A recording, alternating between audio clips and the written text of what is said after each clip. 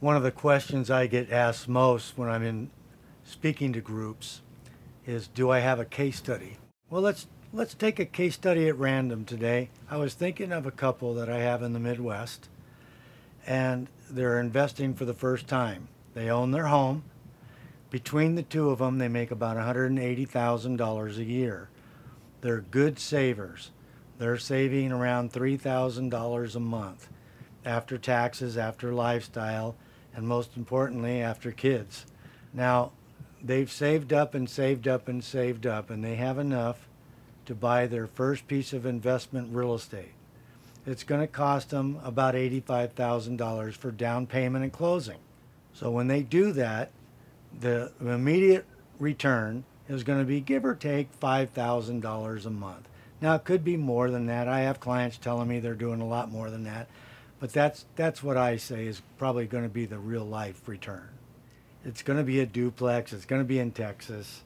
They're going to pay somewhere around 330, 320, 335 for it. It's going to get a lot of rent, probably a total of 14 and a half to $1,500 a month per side. There's two doors, right? So that part's cool. It's taken care of. It pays for itself. There's cash flow. At her work, she's on a new job she's been on for only about a year.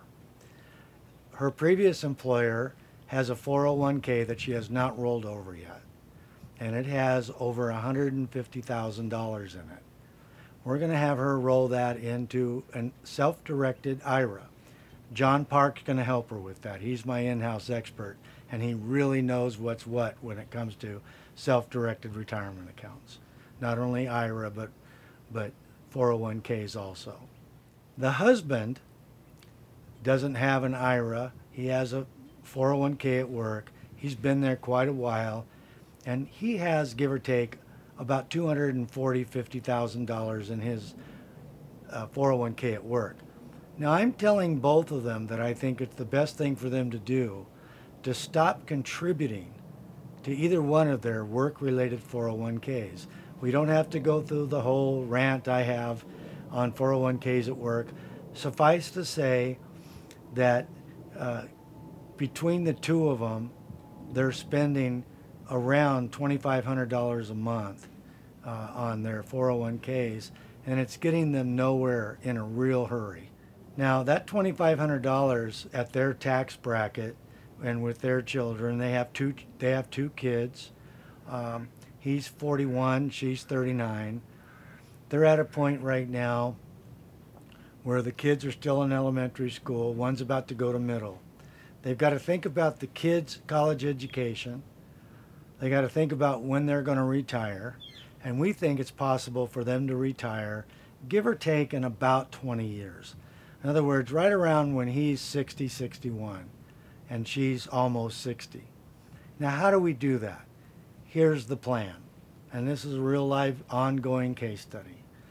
They're going to take the $2,500 a month that they're putting in, and they're going to take an after-tax $1,000. So they're actually saving money, at least $500 a month by doing this. So instead of putting $2,500 a month in their 401k, they're going to be putting $1,000 a month indexed to inflation on an EIUL.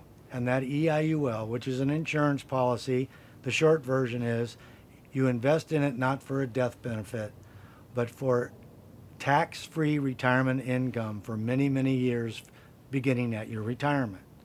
An example is, I always like to use my own family. My daughter starts hers real soon with my son-in-law. It's about $500 a month attached to inflation for 30 years. They're 31 and 32. At 61 and 62, they'll do over $100,000 a year into their early 90s, all of it tax-free every year. So that's not bad. You think you're going to do six figures on your 401k in retirement? No, nobody would say that. So what's going to happen is these people will put in about $1,000 a month. It'll be attached to inflation. They'll do it for 20 years. The least that they're going to come up with is about $100,000 or more. We'll call it $100,000 to be conservative. That's tax-free. They'll have it for 20 or 30 years after retirement. That's a nice pillar. I have 4 pillars in my retirement. Now the next two pillars are going to be notes, one in their own name and one with their self-directed retirement accounts. Now her money will be invested in a self-directed IRA, and he's going to establish a self-directed Roth IRA. We have to decide with her how quickly she can convert her pre-tax money into Roth money, but it's very expensive when you do that because it gets added to your ordinary income, and they make a lot of money every year.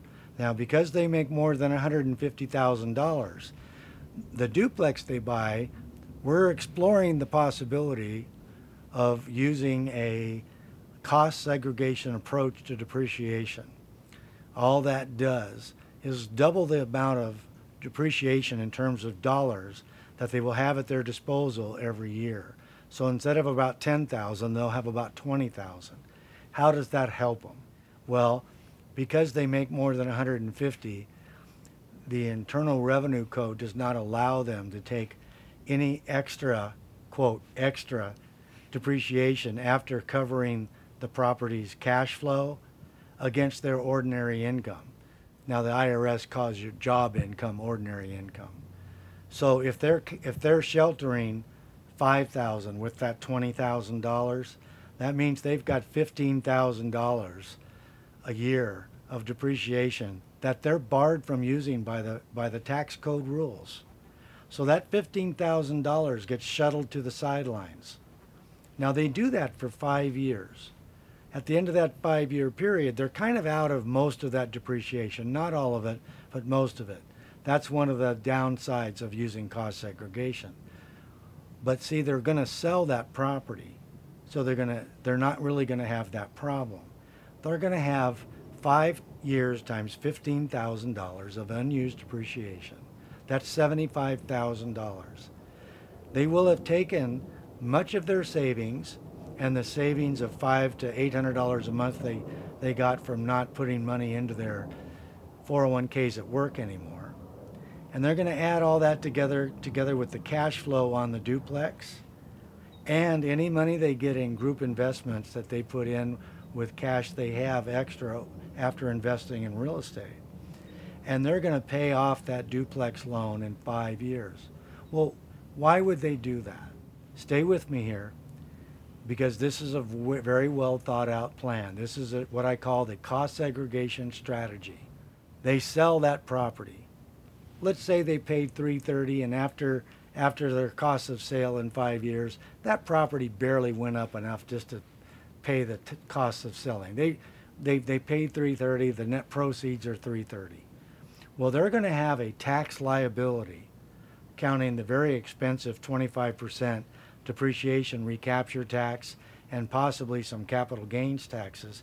That's going to amount to $20,000 to $25,000. Let's call it $25,000. So we'll put that on the tax liability side. However, because they sold that property, the IRS can no longer stop them from using that $75,000 of depreciation that they had to put on the sidelines for 5 years. That means if, let's say by 5 years, they're not making 175, 180 grand a year. Let's say by that time, they made 200,000 between the two of them.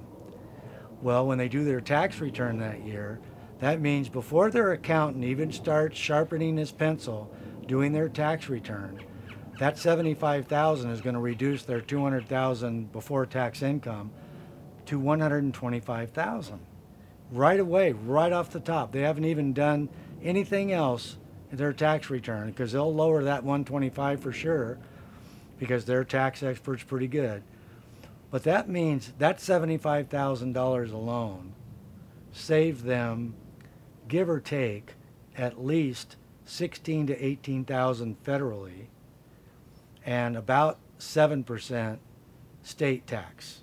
So bottom line, when you get to it, that 75 is going to save them around 21 to 23,000. Let's back it down to 20. So they owe 25. They saved 20,000. Net. They got that 330,000 in the bank, and it only cost them $5,000 in net taxes. Not bad. So what do we do with that? You take half of that 330,000 and you replace that duplex you just sold with two more. Now you've got twice the real estate. The difference is you're going to take half of that 330,000 and you're not going to buy any more real estate with it. You're going to buy discounted notes, or you might get into a group that buys those non-performing notes with the higher profit yields. You might do a combination of both. Who knows what they're going to do in 5 years? None of us has a crystal ball that's reliable, right? So what happens in 5 years? The husband is 46, she's 41, and all they're doing is rinsing and repeating, except for the fact they've added a new portfolio to their plan, notes in their own name. They've already invested for 5 years in notes in their retirement self-directed plans names. So they've got notes in a self-directed plan for each. They have notes in their own name. They have real estate in their own name. And they have an EIUL. Now let's try to fast forward, and I'm going to be ultra conservative so we don't drag this out. If they rinse and repeat on the cost segregation, and instead of doubling the amount of real estate each time, because although you can absolutely do that, you don't want to use the cost segregation on twice the property each time because they simply won't have the income to retire that amount of money in loans, right? Just common sense tells you that. So when they're 59 and a half and they've done the cost seg thing 3 separate times minimum, they will have acquired, by the time they retire, no less than 6 duplexes. Those 6 duplexes, free and clear, and they will be free and clear, will give them around $10,000 a month based on the rents 20 years before they retire. Okay? See how conservative we're being. Now that's $10,000 a month, at which time 40 to 50% will be completely tax sheltered for at least 20 years. Now, their EIUL kicks in, and it's a minimum of $100,000 tax-free. They have notes in both of their Roth IRAs that over time was converted to Roth for her and started out Roth for him. Very, very, very conservatively, between the two of them, they have $80,000 a year in tax-free note income. Remember, they did it for 20 years. Their taxes on capital gains didn't exist inside those plans, right?